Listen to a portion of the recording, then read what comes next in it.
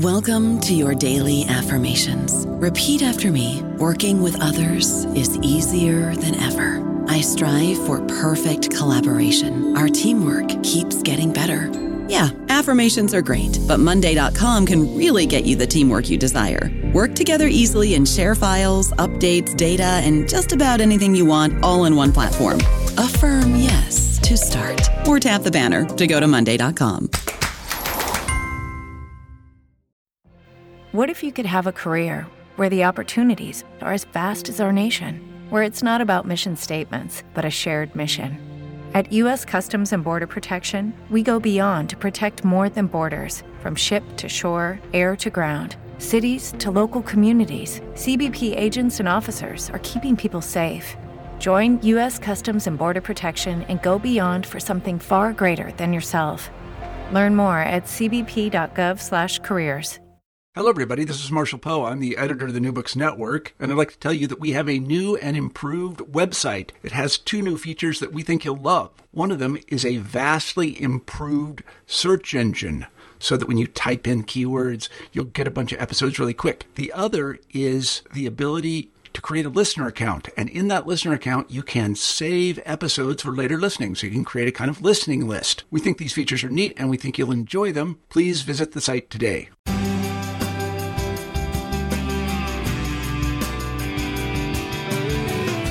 Welcome back to New Books in Sociology. I'm Sarah Patterson, one of the hosts here on the channel, and today we're talking with Barry Eidlin about his book, Labor and the Class Idea in the United States and Canada. Welcome to the show, Barry. Thanks for having me on, Sarah. So how did the book come about for you? Well, the book is in many ways an intellectual autobiography. At least that's how it ended up, in that, I grew up in Canada, but have lived in the States for a long time.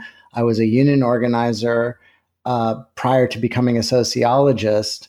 And when I came to grad school, I had this experience of working with unions on both sides of the border and realizing the big difference in the overall environment in which unions were operating, and the way that, Canadian unions, despite all their problems, just were in a much better situation. And then when I started digging into that, I saw this very peculiar fact, which is that this difference in climate didn't always exist.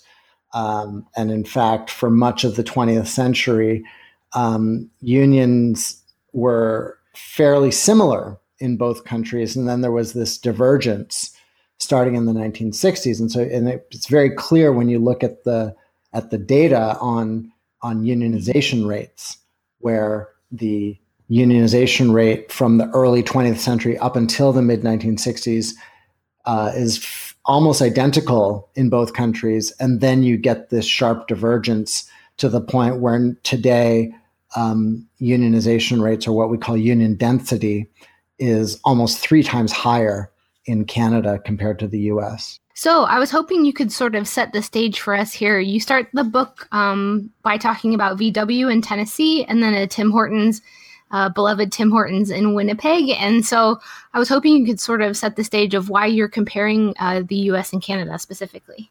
Yeah, well, the US-Canada comparison is a very useful and, I would say, underutilized comparison, because they're the 2 countries, as much as Canadians hate to admit it, are quite similar along a lot of lines. Both have this past as sort of British settler colonies. Both are, have similar legal systems. They have a lot of shared history. They're next door neighbors. They're each other's largest trading partner. Well, I guess China recently outstripped Canada, but they're major trading partners with each other. So there's a lot of and there's just a lot of similarities in terms of the cultures, and except for when it comes to politics, and the way that Canada, in a lot of ways, has a stronger welfare state, lower levels of inequality, lower poverty rates, all that kind of stuff. This difference, these small differences that matter, as some scholars have called it, are really important to study, both for their own sake, because we can sort of see, well, what is Canada doing that the US is not doing? But it also helps to shed light on how both countries came to be the way they are. And, because what you get from the comparison is this way of evaluating all these different explanations for why things are the way they are. And so, because when we think about, more broadly speaking, this book isn't just about unions, it's about this whole idea of American exceptionalism, right? And the way that the US is somehow different than all these other countries. And there's a lot of scholarship about this, and the explanations about, the lack of a feudal past, or the peculiar sort of focus on sort of liberal individualism, pull yourself up by your bootstraps kind of thing. These sort of cultural differences are sort of baked into the DNA of the country, if you will, is this sort of fairly common understanding of what makes the US different. And by comparing with Canada, we can see that a lot of these differences are actually fairly recent. And rather than being the result of these sort of deep, long-standing cultural differences and sort of the ideology or what have you, it's actually the result of political struggles and how those turned out differently in both countries. So that's really there's these methodological benefits and also empirical, in the sense of sort of being able to learn from the trajectory that both countries have followed. So I was hoping you could also kind of explain your sources. So you use a lot of archives in your work here. So I was hoping you could tell us more about your methods. Yeah. So, it's a comparative historical research method. So the comparative part we just talked about, that you can it's a good, when you've got these sort of scenarios where you've got these long time stretches, tracking change, large-scale change over time. And when there's a lot of moving parts, this isn't something that is necessarily, on top of that, the time frame is such that the data aren't always as reliable as necessary to do something like statistical analysis, for example. These are cases where a comparative historical method is most useful, where you can sort of reconstruct these historical trajectories, and by comparing these trajectories over time, sort of evaluate competing explanations and hopefully develop better explanations. So that's sort of the method behind it. And then in order to, the data that I use, I do use statistical data. I do have to go through some gymnastics to reconstruct sort of fairly harmonized time series for the time period in question. So, for example, to construct a time series that disaggregates public versus private sector unionization rates, the Canadian government only started disaggregating officially in 1997. So obviously, if I'm trying to track a change that started in the 1960s, you have to go further back than that. And so it requires some sort of making certain assumptions and sort of trying to piece different sources together to come up with a reliable time series that tracks over time. So there are some statistical data sets, but it's at the level of descriptives. There's no actual regressions or anything like that. And then I use some secondary material because, again, I'm tracking a large scale change over a large swath of time. And I don't necessarily have, I'm not trying to challenge every single part of the history at every single point. But then what happens is when you reconstruct these narratives, you come to these sort of key turning points in the narrative where there are these sort of different paths where these two countries could have gone. And that's where you dig into the archives. And so that's what I did. I looked at sort of government archives where I'm looking at sort of correspondence within ministries, for example, in Canada, or departments in the US. I'm looking at legislative debates, looking at speeches by key, government officials. Also looking at labor archives, so similar internal memoranda, speeches, communications, organizing reports, that kind of thing. And then also at the employer side. So looking at how employers are reacting to union upsurge, how they're plotting against unions in some cases, or accepting them in other cases, what makes the difference, and so that allows you to sort of reconstruct these alternate historical narratives and make plausible cases for why they turned out the way they did. So you use all of this information, and in chapter 1, you start out by talking about structural and individual explanations. And here you talk about the service sector versus like the public sector jobs, but you also mention like geographical shifts and preferences for unions. So I was hoping you could sort of talk more about these structural and individual explanations that you found.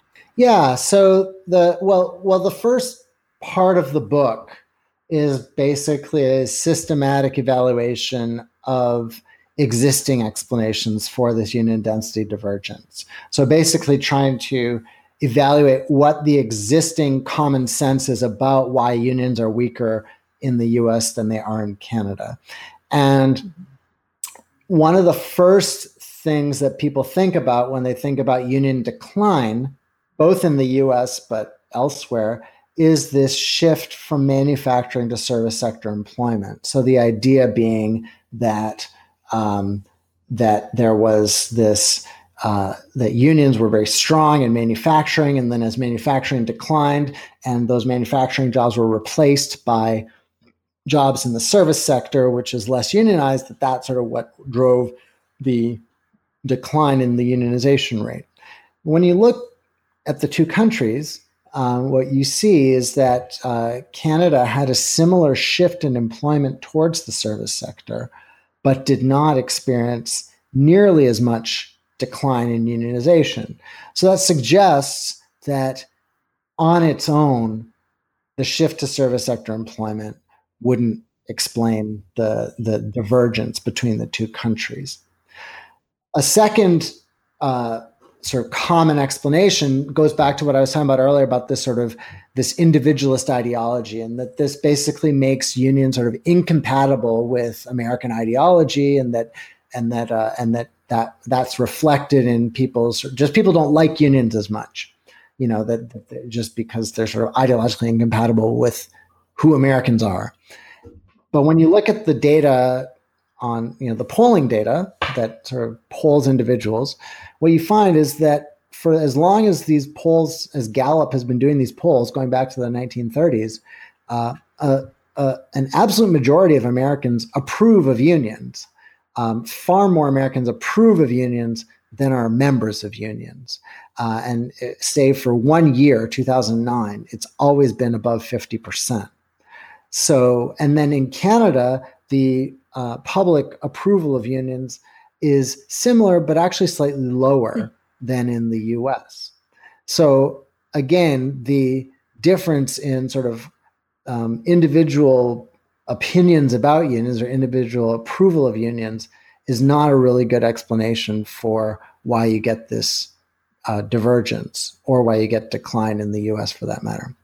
And then you get into these more structural reasons. So another one is that there has been a shift in employment in the United States from the Northeast and Midwest towards what's called the Sun Belt, right? The Southwest and the South, and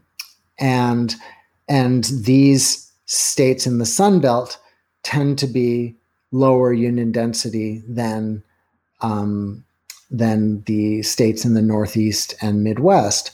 But this simply begs the question is why you have these differences in union density, why these states tend to be lower density than the others. And so the structural shift in employment in itself just sort of calls for further explanation, basically. So that's sort of the in the first chapter, the the way I evaluate those competing explanations. Here you talk about some important cases that happened in the New Labor trilogy. And so I was hoping you could explain that more. Yeah, so that sort of the way I start out that chapter on policy differences is, because that's the other big one that people focus on, is this idea that Canada just has better labor law than the U.S. and this protects unions more. And it is true when you look at current day labor law that Canadian labor law is overall more protective of workers' rights and union rights than in the U.S. And the stark counterposition I show is by contrasting the U.S. Supreme Court's decision in Harris v. Quinn, and there's going to be a new decision any day now in Janus v. AFSCME, that basically uses the individual's constitutional right to freedom of speech as a way of undermining unions' collective bargaining rights by basically saying that unions' collective bargaining rights are an infringement on individual workers' freedom of speech because they can compel workers to support speech with which they may not agree by paying dues to these organizations. So even if they may benefit these individual workers from what the union negotiates on their behalf, they shouldn't be forced to subsidize speech with which they disagree because they might engage in political activities that the workers disagree with. And so basically the key point there is that the Supreme Court has come to see union rights as in conflict with individuals' constitutional right to freedom of speech. Whereas in Canada, you mentioned the New Labor Trilogy, a series of cases decided in 2015, where the Canadian Supreme Court essentially went in exactly the opposite direction. And basically found that union rights are actually a fundamental constitutionally protected part of workers' freedom of assembly. And so the Canadian Supreme Court sort of read union rights, including the right to join a union, the right to engage in collective bargaining, and the right to strike, as constitutionally protected instances of freedom of assembly. An earlier case, which I didn't mention in that part, is known as Leving versus OPSEU, where the Supreme Court explicitly took on the issue of subsidizing speech the same way the Supreme Court did in the U.S. over the Harris v. Quinn and Janus v. AFSCME cases, and found the exact opposite, found that there was no violation of individuals' freedom of speech by requiring workers to pay for the costs associated with negotiating and administering the contracts from which those workers benefit. So that's sort of a key distinction in the current day of how labor law differs. And so if you're just looking at the current day, then sure, the labor law is better. But again, this is where the comparative historical method comes in handy, because when you turn back the clock, you find that the labor law in Canada actually started off worse than the US. And the common sense 50 years ago was that obviously the US law is so much better than it is in Canada. And you have these Canadian industrial relations scholars sort of complain about why can't Canadian labor law be more pro-union like it is in the US. So this creates this problem that you have. So rather than, and then also the other part of it is that the timing of when Canadian labor law gets better is not in sync with the trajectory of union density divergence. So union density starts diverging in the two countries in the mid-1960s, but many of the labor laws that people point to in Canada as sort of creating a more pro-labor legal environment were only implemented in the 70s and some even in the 80s. So the timing is off, and there's also this change that has to be explained in order to understand. So it's not so the labor law, rather than explaining the union density, is itself something. Density divergence is itself something that needs to be explained. So then you sort of tie this in to the working class power that you see in U.S. versus Canada. And so you're sort of move into exploring why we see the trends that we saw or that you pointed out before. And so I was hoping you could sort of make that connection between these two ideas for us. Yeah. So then that's sort of this, the last part of the first section of the book, where I'm sort of evaluating these competing explanations, is basically pointing to all these different factors that, shift the balance of power in workers' favor in Canada more than in the U.S. And so there's a variety of these. So there's, differences in the structure of political institutions. So the difference in the party structures, the difference in how the labor law regimes are administered.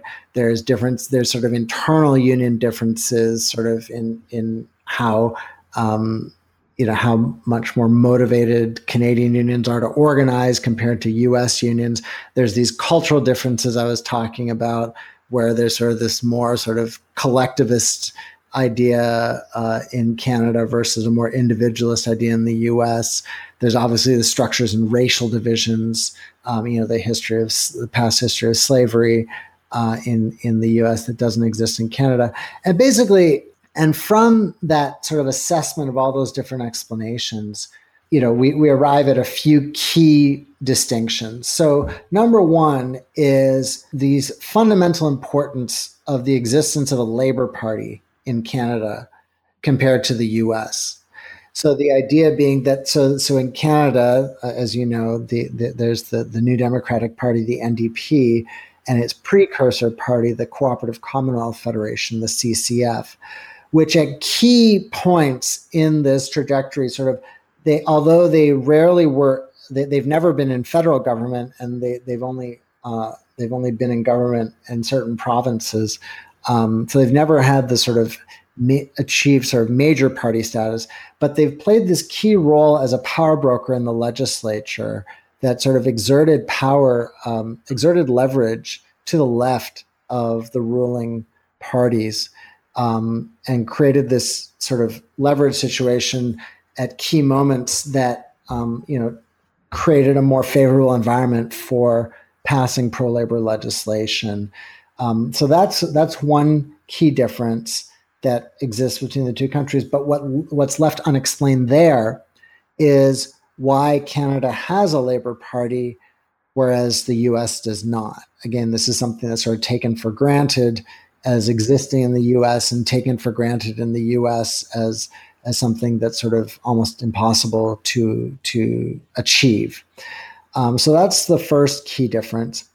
The second key difference is that the one of the reasons that the Canadian unions have this more a somewhat more, again, this is relative, more energy devoted to organizing and a more sort of militant posture overall, is these stronger links between the labor movement and the political left and left social movements. So not just the CCF, but the sort of broader social movement, the feminist movement, anti-racist movements, that kind of thing. And this basically had this sort of galvanizing effect on labor in Canada compared to the US, where left social movements, particularly after the 1960s, were often at loggerheads with labor. So you had basically a situation where they were sort of opposed to each other, whereas in Canada, they sort of, it wasn't like they were in perfect harmony or anything like that, but they certainly tended to work together. Or it's not just that they worked together; they were part of the same movement. Like they were sort of organizationally integrated in a lot of ways that just did not exist in the U.S. But the question that's left unanswered there is why that closer linkage between labor and the left persisted in Canada, but not in the U.S. And then the third one goes back to, there's all these differences in the structure of the labor regimes. It's not just the labor law, it's the labor regimes, like how the labor law is interpreted and applied over time. And there's these sort of structural differences I get into. But why do you get those structural differences? Why do you get this evolution in the labor regimes where it evolves in a more pro-labor direction in Canada, but not in the U.S.? And basically, and so that's the third key question. And those are the three key questions that basically form the core, the key questions that structure the second half of the book. Before we move on to the second half, though, I sort of want to focus in on something I think our listeners in the U.S. will be particularly interested in, and that is the right to work legislation that you focus on a little bit in the book. So I was hoping you could sort of explain what right to work actually means and sort of how that came about. Yes. So that's one of the sort of, I would say it's one of the bigger strokes of genius of the political right is coining this term right to work, which has such a resonance and is very hard to counter while being incredibly devious and misinformative, because it has nothing to do about having the right to a job. Rather, it basically is this type of law that was developed in the 1940s that basically the provision basically stated in these laws that workers would not be required to contribute to the costs of negotiating or administering collective bargaining agreements from which they benefited.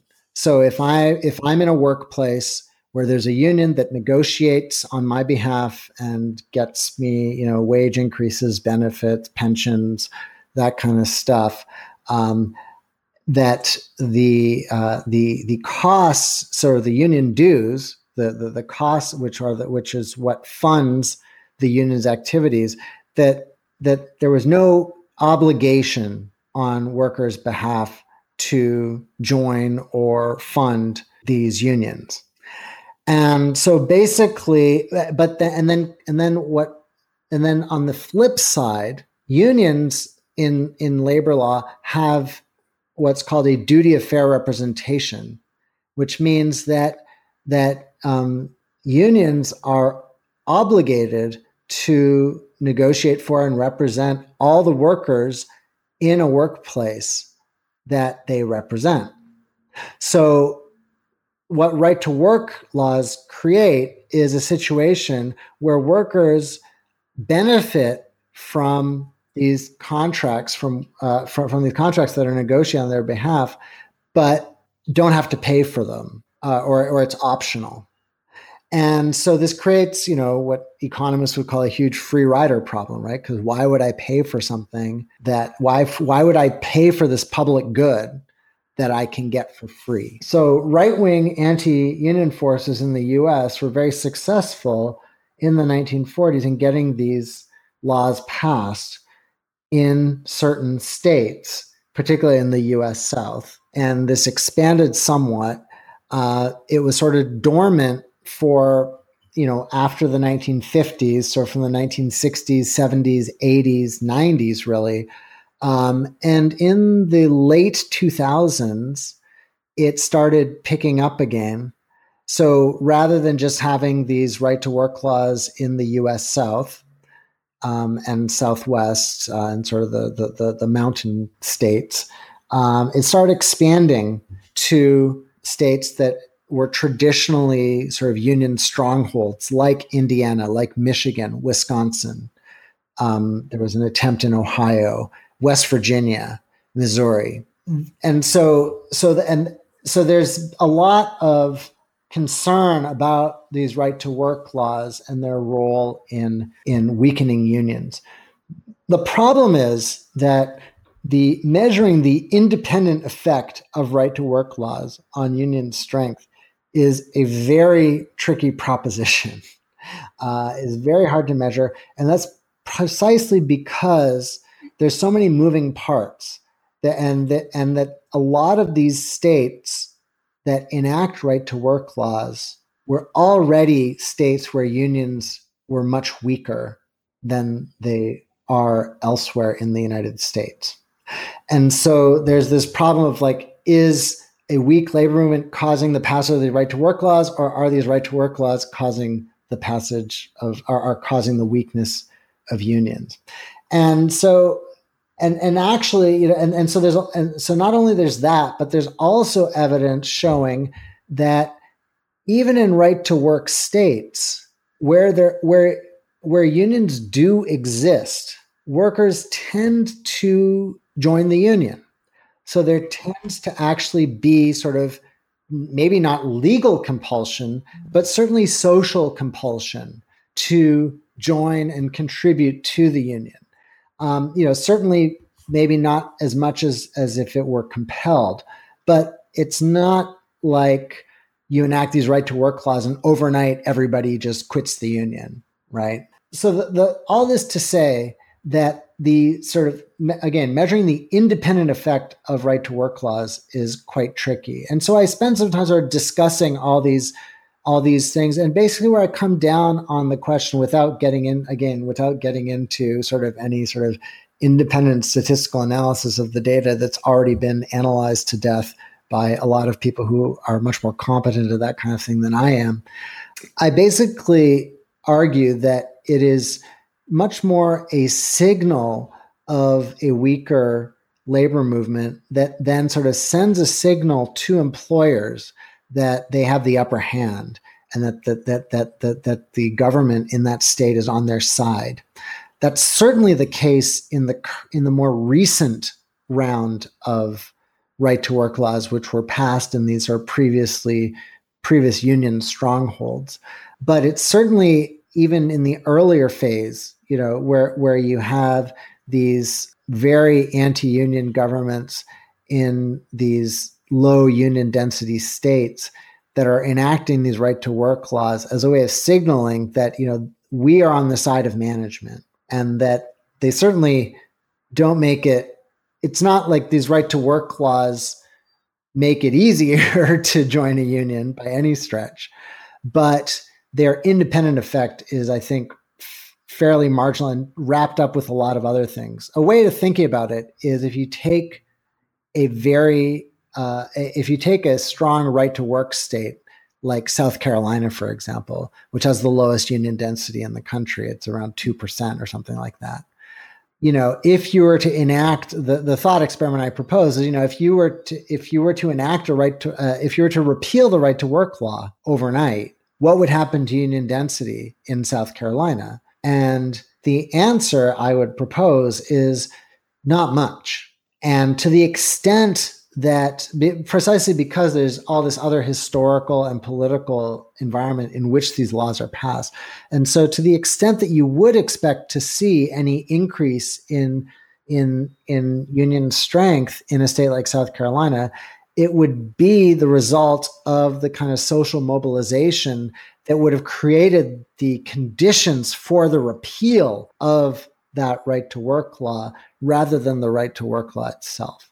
So that's sort of the sort of parsing through this whole discussion of right-to-work laws, which has, as you said, become a bigger part of the political discussion these days. Especially when we're talking about unions, that comes up a lot. Absolutely. You know, and I think that, you know, that it is for the right, for the political right, you know, this right-to-work law is part of a very coherent political strategy on their part to essentially defund their political opponents. So what they view what they're doing as is defunding the Democratic Party, because of course, despite their weakened state, labor unions are still, they still represent, 14 million Americans, right? I mean, they have, still one of the largest sort of organizations, political organizations that on the left side of the political spectrum, or is by far the largest. And it has a presence in every community, and they tend to, and they're one of the largest sources of funds and voter mobilization for the Democratic Party. And so these anti-union Republicans view these right-to-work laws as a key part of their strategy to sort of cut the funding from their political opposition. Thank you for explaining that. You're welcome. Then in part 2, you sort of take us back in time a little bit to this period between 1932 and 1948. Yep. And you talk about party class alliances in the US and Canada. And I thought something that was really interesting from this chapter is that you say that, the political use of policy is really what cements the difference between the US and Canada. So I was hoping you could talk more about that. Yeah. So again, this is the chapter where I focus on the question of why there's a Labor Party in Canada, but not in the US. And again, the conventional wisdom is sort of, it's taken for granted on both sides, right? That there's all these reasons about the political culture in the US that's more individualist, that's more collectivist in Canada, that there's this sort of institutional differences in how the Parliament's structured in Canada versus the sort of more presidential voting system that basically biases the US towards a two-party system and biases the Canadian system towards a multi-party system. And basically, it's this story that makes sense until you start looking at the data historically. And what happens then is that you see that prior to the 1930s, the US and Canada looked a lot more similar than they do today, in the sense that you have these waves in both countries of sort of small but significant efforts to establish sort of these independent left third parties, ILTPs, what I refer to them as, independent left third parties that sort of rise and fall in these kind of wave patterns. And that happens in both countries up until the 1930s, at which point you get this divergence where you have the takeoff of ILTP voting support, particularly the CCF, the Cooperative Commonwealth Federation, which is the precursor to today's NDP in Canada, and the total collapse in the mid-1930s in the US of sort of this left third party support. And so this sort of challenges this conventional wisdom that views the sort of hostility to third parties in the US and the more hospitable political terrain in Canada as sort of baked into their country's respective political cultures. And rather than looking at these sort of longstanding differences in political cultures and the structure of the political institutions, what I argue is that you need to look at the way that these key political battles unfolded in the 1930s and 40s, and particularly focus on the role that ruling parties played in responding to worker and farmer upsurge in response to the Great Depression particularly, and later in World War II. So in both countries, as a result of the Great Depression, you have these massive mobilizations of farmers and workers who are upset, who are unemployed, who can't feed their families, and they have protests, there's strikes, there's a lot of disruption. And you have these two very different responses. And in the US, is well known that you have this, that you have Roosevelt and who comes up with this New Deal, which initially has nothing to say about labor rights, but sort of is included at labor rights are sort of included at the suggestion of his advisors. He's not really a huge fan, but he sort of includes these, and he has this sort of rhetoric of appealing to the forgotten man at the bottom of the economic pyramid and that kind of thing. which has the effect of absorbing farmer labor protest into the New Deal coalition, at least portions of it. And so this is this more positive pro-labor response that essentially undermines the possibility for a Labor Party to take off in the US. In Canada, it's actually quite ironic given how we think about Canada. The response to the farmer labor protest is actually much more hostile. The Prime Minister in the early 1930s responds to farmer and labor protests by vowing to crush it under what he called the iron heel of ruthlessness. And under that program, that policy, he had organizers jailed, deported, shipped off to work camps in remote parts of the country. There was sort of this, the Royal Canadian Mounted Police, the RCMP, violently disrupted cross-country caravan called the On to Ottawa March by boarding the train in Regina and sort of beating the demonstrators and sort of scattering them. So there was this much more hostile response to farmer and labor protest in Canada. And what that did is that left space for this independent party, the Cooperative Commonwealth Federation, to take root in Canada and basically allow them to forge this alliance between workers and farmers that had eluded previous efforts at these sort of independent left third parties in both countries. And so you get, actually, the irony is that you get a farmer-labor alliance in both countries in the 1930s and 40s, but it looks very different. In Canada, it's this independent farmer-labor alliance that's within the context of this new left party, the Cooperative Commonwealth Federation, whereas in the US, that alliance is basically fractions of the farmer and labor protests are absorbed into the Democratic Party New Deal coalition. Now, you mentioned the political use of policy. This plays a key role in both absorbing labor into the New Deal coalition in the US while undermining efforts to establish a third party. And this happens in two ways. So for agriculture, so for the farmer protests, there's the Agricultural Adjustment Act, along with a bunch of other New Deal legislation that basically privileges large landholders as a way of sort of getting agricultural production back on track. So it basically subsidizes landholders so that the beneficiaries are basically these large landholders. Smaller family farmers get sort of these mortgage foreclosure holidays, which sort of placate a lot of them. And then the sort of lower layer of farmers, so farm workers and sharecroppers, basically get virtually nothing out of the New Deal agricultural legislation because they are, farm workers are often not citizens, but more importantly, they're not landholders. They are leasing the land. And so they don't benefit from any of these New Deal programs. And a lot of them are politically excluded by virtue of not being citizens, particularly in the case of farm workers. And then obviously with the sharecroppers, a lot of them are in the Jim Crow South, right?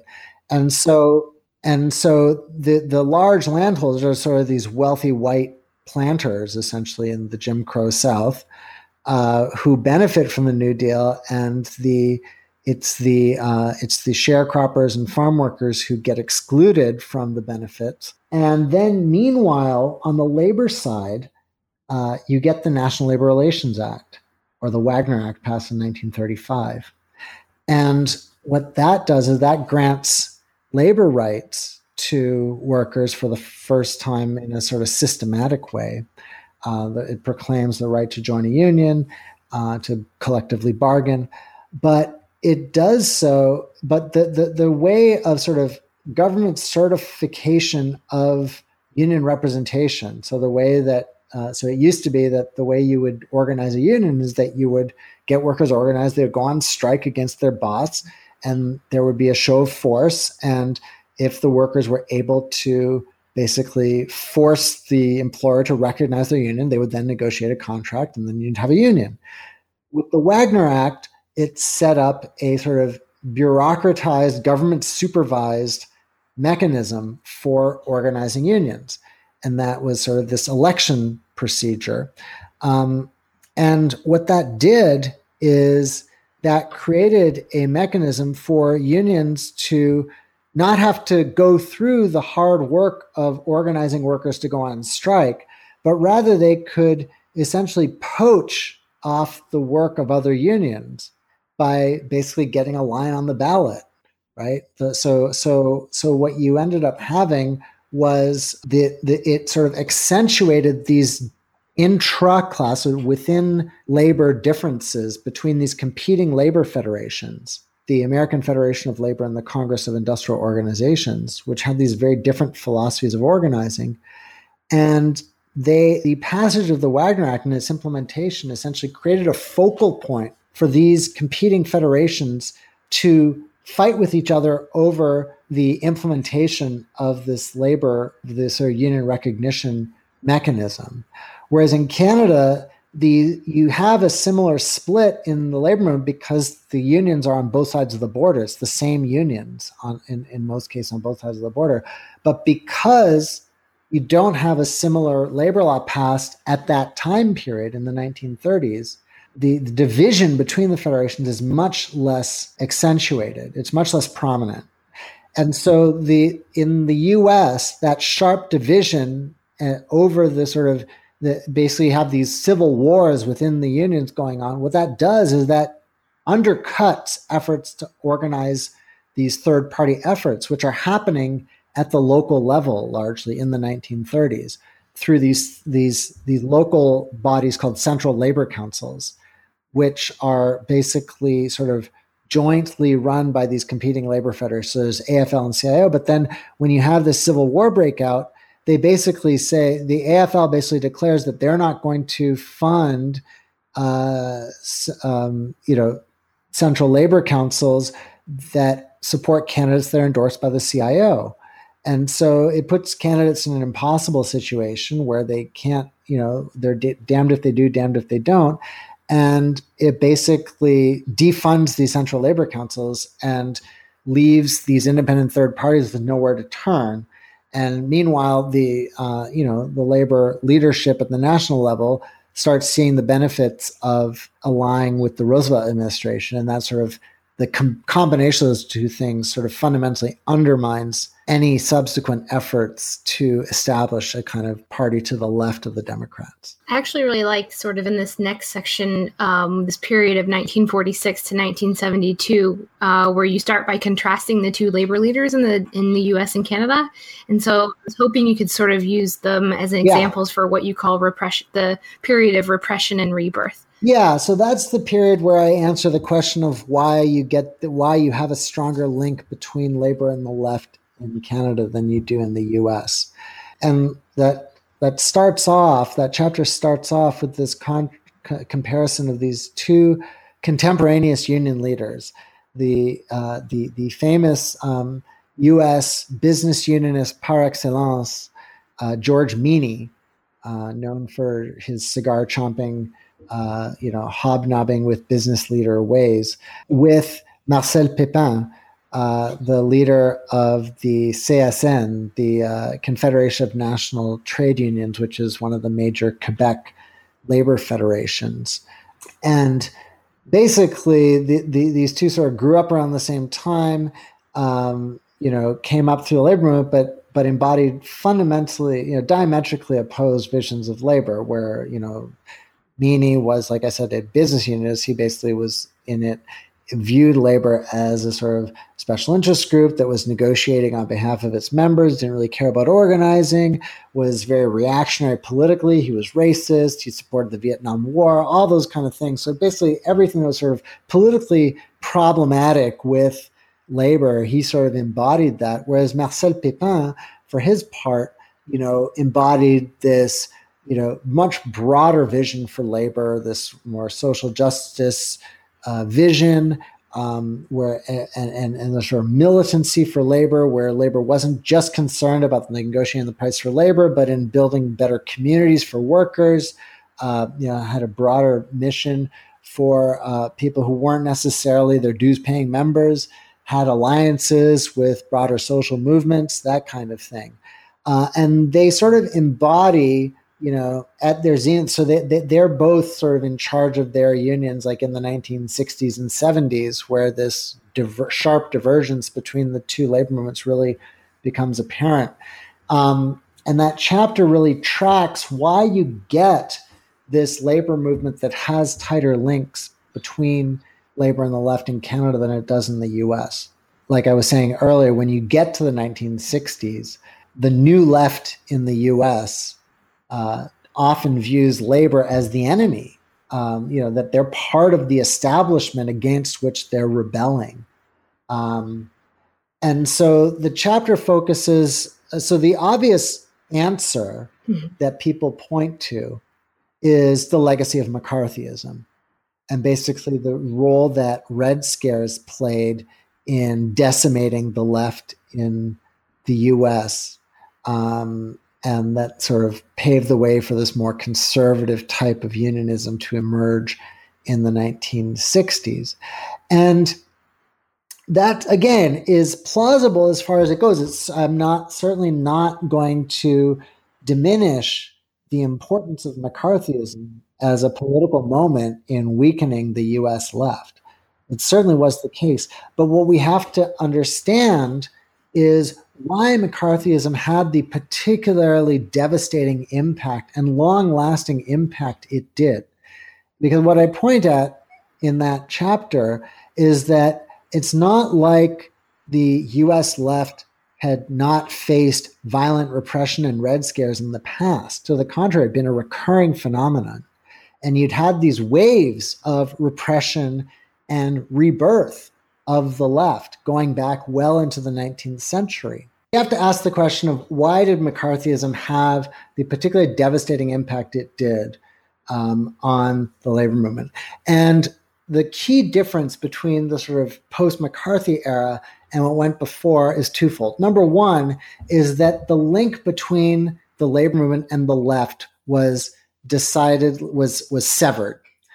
Prior to the McCarthyite attacks, labor and the left sort of grew together. And the second part, which is related but somewhat different, is that post-McCarthy, the left in the United States lost its base in the working class. So prior to McCarthyism, the left was primarily based in the working class, whereas after, starting with the new left of the 1960s and continuing ever since then, that working class base for the left has disappeared. And while parts of the left certainly speak to the importance of the working class as an agent of social change and as a key constituency for the left, that they're often approaching the working class as outsiders, as opposed to prior to, where even the committed members of the Communist Party and Socialist Party and other key left organizations were themselves part of the working class. And so that's a really fundamental difference that we have to understand between what came before McCarthyism and what came after McCarthyism, is why it had that fundamental effect in disrupting these previous cycles of repression and rebirth. So severing the link between labor and the left and removing the sort of working class base of the left in the US.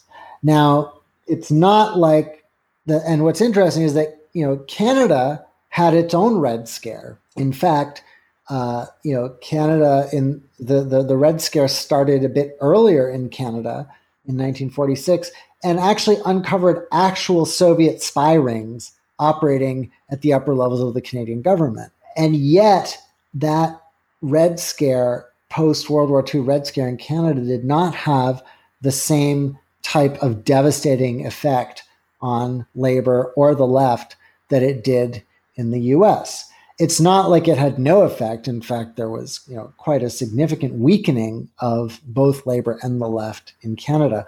The key difference is the link between labor and the left was, as I say, strained but not severed.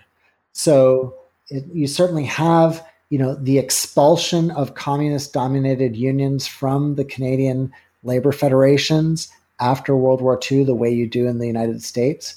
You certainly have, a more student-oriented new left that emerges in the 1960s, and this sort of separation of the left from its working class base in Canada as well. It's not like that is completely absent, but it's much more mitigated.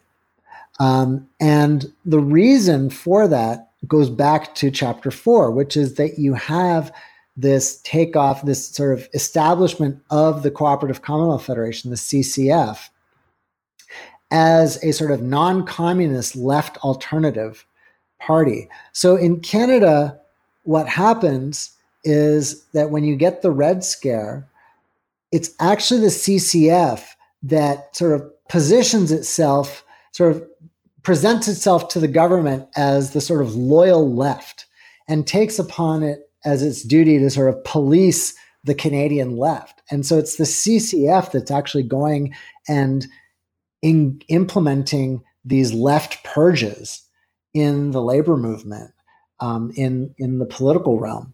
And so which is bad in its own way. It's not like this is it has a weakening effect on the Canadian left. But the sort of ironic upside is that because the CCF realizes that if things go too far, they could be next, they make sure they sort of have this stabilizing influence on the left purges, which means that they don't get as much out of hand in Canada as they do in the US. And so when you get, and then what they also do is that they still retain a sort of organizational link between labor and a political left. So while the Communist Party gets decimated in both countries in the post-war decades, the CCF sort of emerges as a sort of fairly stable left third-party alternative that has these organizational links in the labor movement. And so what that means is that when you get to the New Left emergence in the 1960s in both countries, as I said before, in the US, the New Left emerges in some ways in opposition to the labor movement. So the labor movement is sort of viewed as sort of part of the establishment against which the New Left is rebelling, with good reason, because they are on the wrong side of a lot of the key battles. They're on the wrong, the much of the labor leadership is on the wrong side of civil rights, on the wrong side of Vietnam. There's rampant sexism, all this kind of stuff, right? So all the sort of key social movements of the 1960s, the labor movement that emerges out of the McCarthyite purges is this more conservative form of business unionism that is not very compatible with the ideology of the New Left. Meanwhile, in Canada, again, you do have this somewhat more conservative labor movement, certainly after the left purges of the immediate post-war period. But it still has these organizational ties to the CCF. It plays a key role in sort of creating the NDP in 1961, the New Democratic Party. And a lot of the organizational base, a lot of the sort of emerging student New Left actually emerges out of the youth wing of the NDP. And so even though they, and again, they view these, labor leaders that they're in this sort of organization with as these sort of stodgy old people that they don't really want much to do with. And they're actually kind of envious of the more independent Students for a Democratic Society south of the border, who they view as sort of more sort of ideologically their peers, and sort of and that they like that they're not weighed down by these old associations. But the irony is that sort of has this saving grace in that the New Left emerges in organizational dialogue with the labor movement. And so things like when you get things like the feminist movement emerging in the late 1960s, it happens inside the labor movement. It's not a fight where the feminists are sort of trying to get into the labor movement or sort of organizing independently of the unions, sort of forming their caucuses. You certainly get that in Canada, but a lot of it is actually happening within the labor movement itself. And the progressive unions in Canada, particularly the new public sector unions, have a much more transformative effect because they're influenced by this infusion of political energy from the New Left.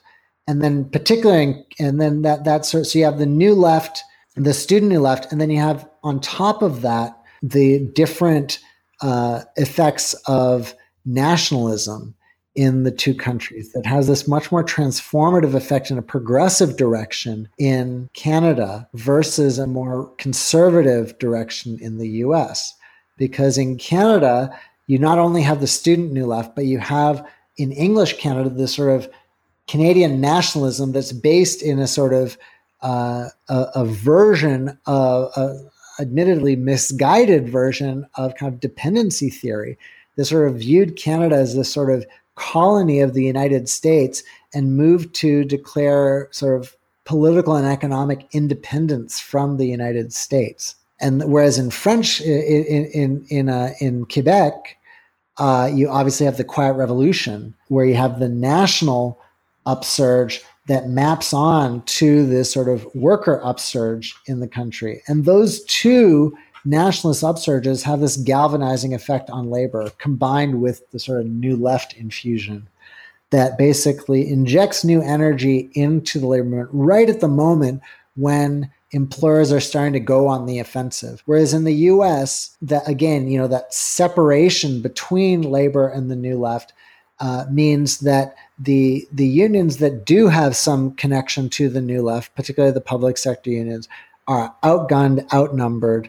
And what's guiding the labor ship in that time period is largely this conservative leadership left over from the McCarthy era that is opposed to the labor movement, and the nationalism that it espouses is this much more conservative, pro-imperialist type, supporting the Vietnam War type of nationalism.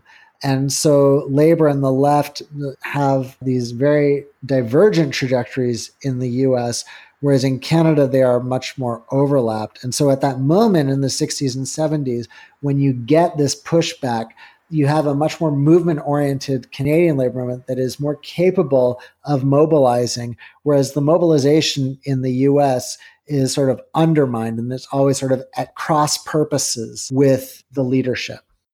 Sort of bring back these ideas in chapter 6, where you take the long view from 1911 to 2016. And so I was hoping you could sort of talk about here what you call class versus special interest.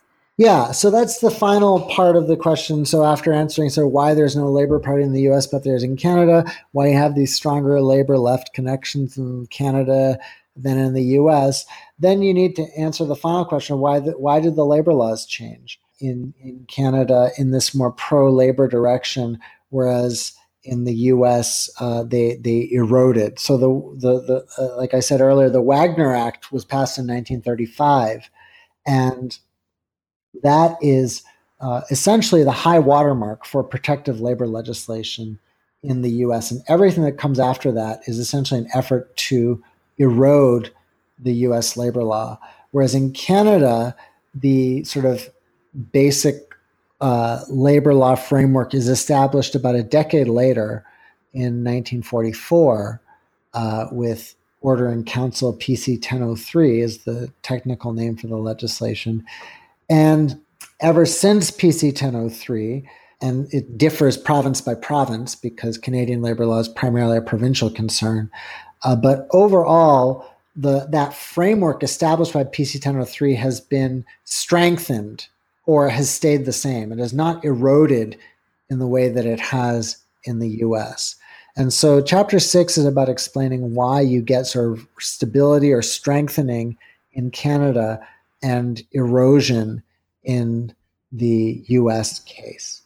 And so the story that I tell is is one about the way that labor law basically came to be perceived as the perks granted to a narrow Democratic Party special interest, as opposed to a means of regulating class conflict with labor as a class representative. And the reason for this, I trace back to the formation of the labor law regimes in the two countries. So like I just said, the basis for the US labor law regime is the Wagner Act established in 1935, which is relatively early in the worker upsurge of the 1930s. So you get the sort of first murmurings of the uprising in around 1933. You get a massive explosion in 1934, and the Wagner Act is passed in 1935. And it's not like that, and you have a continuation of the upsurge, but it's within that Wagner Act framework after that. In Canada, you get the initial stirrings of labor unrest around the same time period, maybe a little later, but there's no formal legal framework for labor rights established until 1944, so nearly a decade later.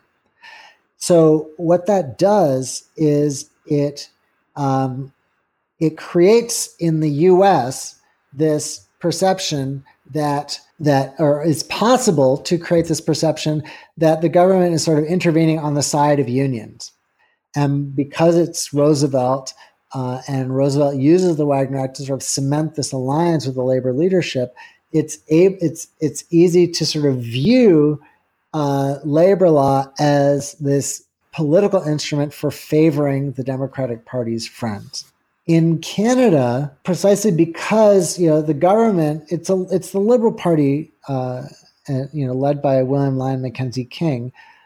So they're not like the Conservatives, which are crushing labor under the iron heel of ruthlessness anymore, but they are basically responding to labor unrest by trying to crack down on it and put a lid on it at all costs, and basically restricting workers' ability to protest, to strike, and they just basically try tightening the restrictions on labor until it just doesn't work anymore, and in the midst of a wartime strike wave in 1943 that coincides with a major electoral breakthrough in the province of Ontario by the CCF that presents the CCF as this sort of really viable threat to the left of the Liberals.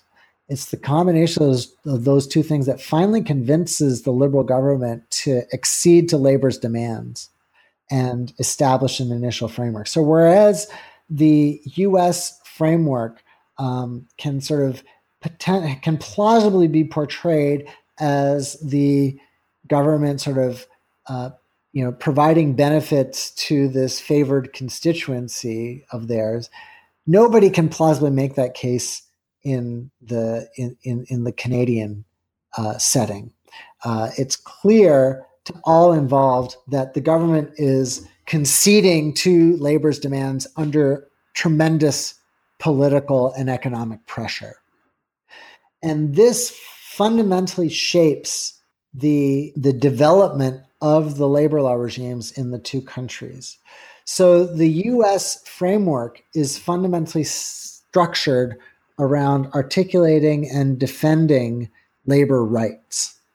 And this does, and what this does, which sounds great, whereas in Canada, the overarching focus or logic of the labor law regime is containing industrial conflict. And so what happens with the rights framework is that it erodes over time. And why does it erode over time? Well, it erodes over time because over time, one of the key institutional mechanisms of the labor law regime is that the labor boards in the US context are much more subject to what's called judicial review.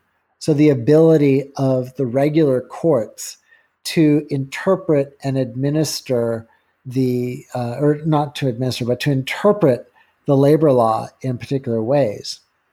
And so what they start doing is they start getting these labor cases with these sort of fairly novel collective rights established by the Wagner Act, is they start balancing those novel collective bargaining rights against both individuals' free speech rights and employers' property rights. So there's this concern. So once you have a rights framework, well, you need to consider the rights of all the parties, right? So it's not just about considering about defending workers' rights. You also have to balance those rights against, employer property rights, individual free speech rights. And so this creates a mechanism for weakening and undermining workers' collective bargaining rights. Concretely speaking, through things like what I was talking about earlier, right to work laws. The logic for that is that compelling workers to join unions is an infringement of their individual freedom of speech. And then for the employer side, you get things like the employer free speech doctrine, which basically says that employers have a right to make their views known about unionization to their workers in the context of a union election. And this is, again, is in the context of the idea for it is modeled after the sort of equal time provisions that are sort of part of good governance in political elections, right? Where each candidate is given equal time to make their views known. What that ignores, though, is the fundamental power imbalance between workers and employers. So that when employers are merely expressing their views, the fact that it's tied in with the fact that this is the boss speaking to the boss's these workers whose livelihoods depend on that boss, the boss's words take on a much different meaning, can be much more easily construed as threats and intimidation. And what the employer free speech doctrine essentially allowed is for employers to legally engage in these campaigns of threats and intimidation that dissuaded workers from joining unions. And so basically in the US, what you had is sort of this conflict over balancing these different sets of rights. And over time, with this more expansive judicial review, the courts intervened to restrict workers' collective bargaining rights over time. So the right to strike, the implementation of the ability of employers to sort of replace strikers with scabs or replacement workers, that kind of thing. So it sort of reads these rights into the labor law over time that have the effect of undermining unions and weakening them. Whereas in Canada, the concern with imposing labor peace at whatever cost means that even politicians and employers who have no love lost for unions, are not fans, understand that this framework is beneficial for at least keeping some stability in place. And so what happens over time is that the labor law framework there is set up not like the U.S.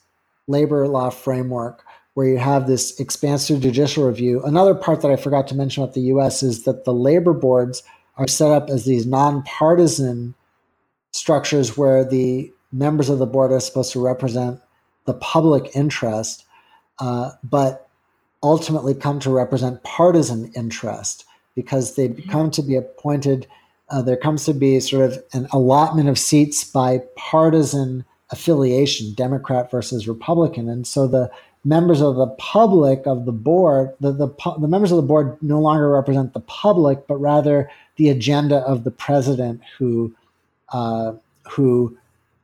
appointed them.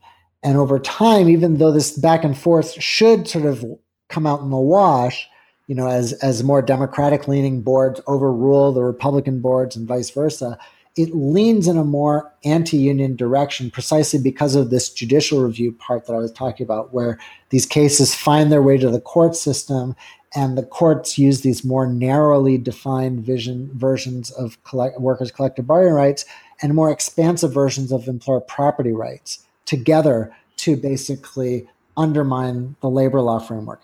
In Canada, with that sort of containing industrial conflict framework in mind, one of the frameworks that gets set up is that these labor boards are set up on a tripartite basis, meaning that there's representation for workers, for employers, and the state as the mediator in the conflict. So it sort of embodies the class conflict in the structure of the labor boards themselves. And so what that means, and there's a few other sort of institutional structures that are structured in a way that recognizes class conflict as a legitimate part of a functioning democratic society and seeks to contain it, but sort of just takes it for granted. This is something that's going to happen, and the government sort of steps in to sort of, get the balance right, if you will. What that means is that whereas in the US, you have this progressive weakening of labor law over time in the name of protecting employer property rights and individual free speech rights, when you get to the 1960s and 70s with the employer sort of pushback in response to declining profitability rates, that sort of exposes the sort of hollowness of the U.S. labor relations framework at that point, and that sort of kicks off and accelerates the pattern of union decline. Whereas in Canada, when you get to that period of the 1960s and 70s, you have a similar crisis of profitability, but you have a labor law framework that recognizes the class conflict of the period because it triggers what happens in the 1960s with that slowdown of the post-war economic boom is that there's a massive wave of labor unrest that happens in both countries. And the government recognizes it as class conflict and seeks to address it through labor law reform, which is sort of how you think that, labor law reform is that legal reform is supposed to work, that the government is supposed to sort of find problems and address them through policy remedies. And so that basically is the story of what happens in the Canadian case, where the government recognizes class conflict as class conflict and seeks to address it. Whereas in the US, that same class conflict gets sort of misrecognized either as efforts to pay off narrow Democratic Party special interests, sort of efforts to sort of fix the problem are viewed as sort of payoffs to narrow Democratic Party special interests. And the problems are often just recognized not as sort of class conflict, but as rather this sort of individual worker alienation, something called the blue collar blues is sort of a common term at the time period. Right, so the same type of worker upsurge in the 1960s and 70s gets treated in these very different ways in both countries in a way that sort of accelerates the declining pattern of labor law weakness in the US while setting a pattern of strengthening the labor law framework in Canada. Then in your conclusion chapter, something that I really liked here is that your focus on the road ahead. So I was hoping you could sort of give us the big takeaways and then tell us what you see as the road ahead for us. So the big takeaways there's several. I mean, number one is the idea that the U.S. was not born different, but became different, that we need to focus on the role of political struggles in setting these two countries on these alternative paths. And, particularly that period in the 1930s and 40s, and then later in the 60s and 70s as these sort of key turning points. But the broader point being that these are historical processes that are the outcomes of specific historical struggles, the implication being that these are not sort of these immutable characteristics of the political cultures of these two countries that are forever ensconced and can never be dislodged, but rather change in response to social struggle. The implication being that the road ahead, that future waves of social struggle could lead to putting the countries on different paths. So that's sort of one of the key points. So the point about American exceptionalism being that America was made different, not born different. Number two is the central importance of class in sort of shaping people's lives and in shaping the politics of these two countries. So this idea, the book is called Labor and the Class Idea, right? And so basically, and the idea being that when you have the idea of class as a sort of legitimate political category, so a way that you can sort of organize politics around. You can organize politics around this idea of like, we are a working class fighting for these working class demands. And that is viewed as legitimate in the political sphere.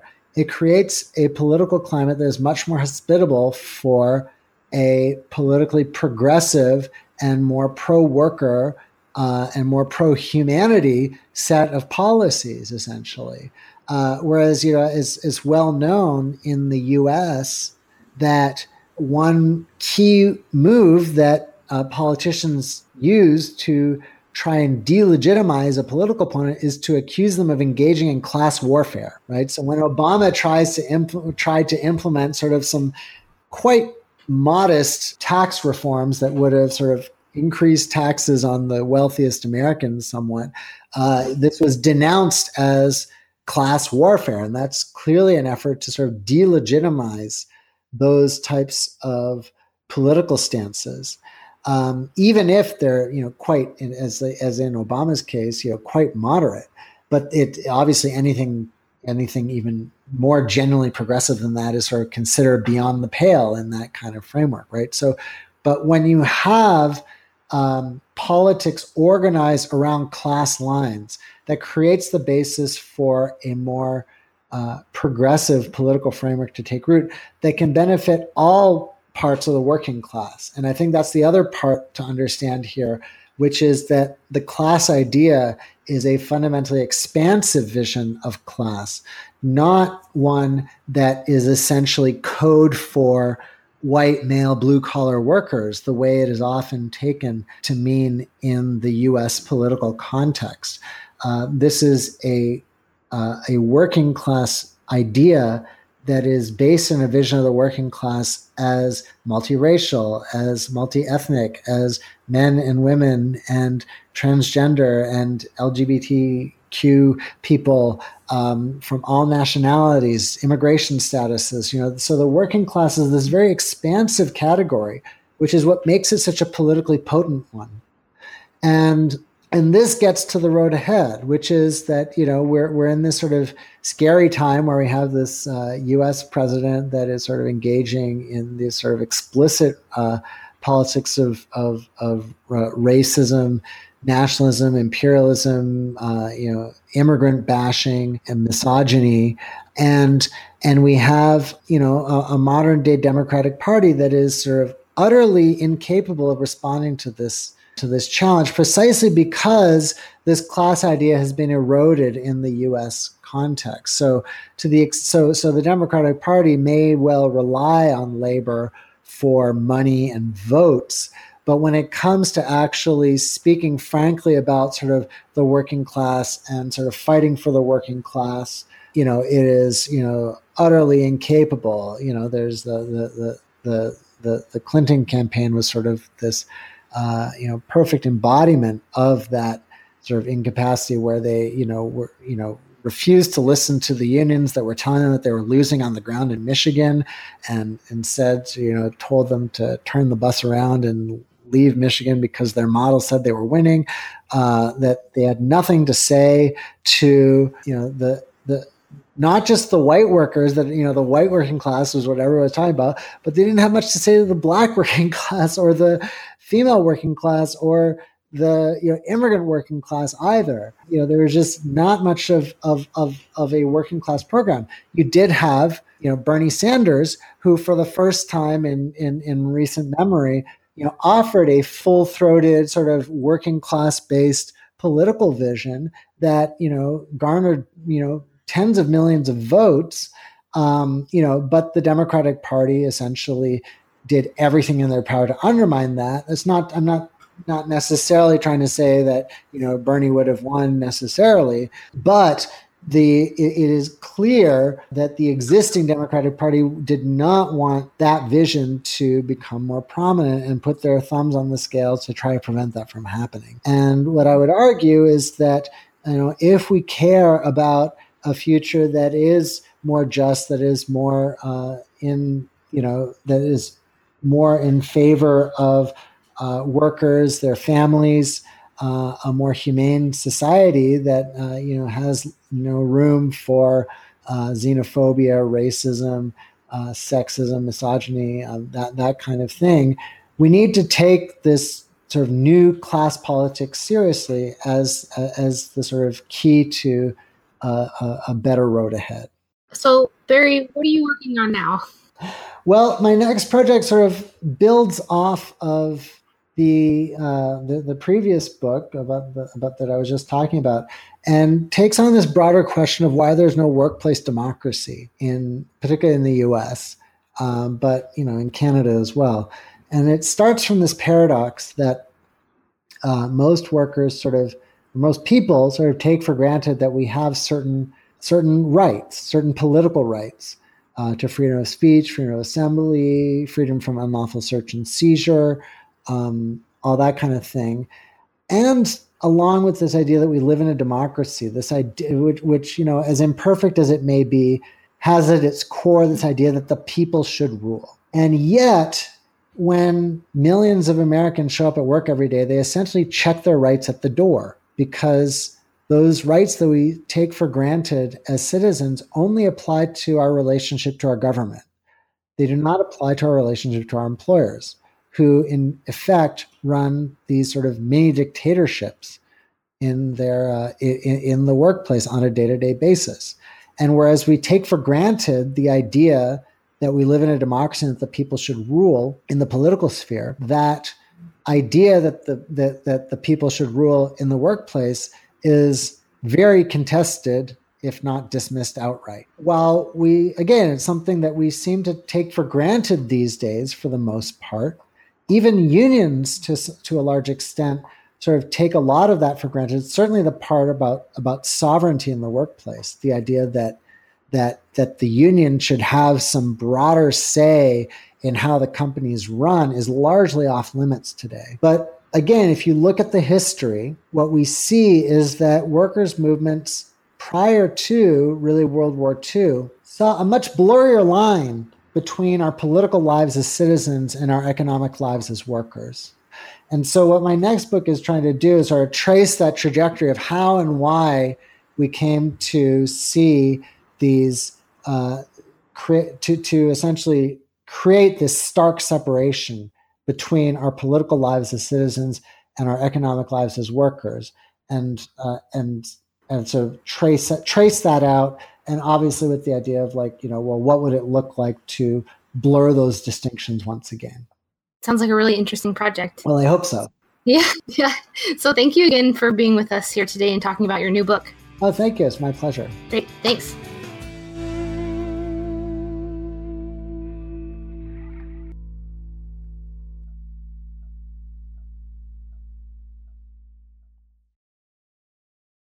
With the Lucky Land Slots, you can get lucky just about anywhere. This is your captain speaking. We've got clear runway and the weather's fine, but we're just going to circle up here a while and get lucky. No, nothing like that. It's just these cash prizes add up quick. So I suggest you sit back, keep your tray table upright, and start getting lucky. Play for free at LuckyLandSlots.com. Are you feeling lucky? No purchase necessary. Void where prohibited by law. 18+ terms and conditions apply. See website for details.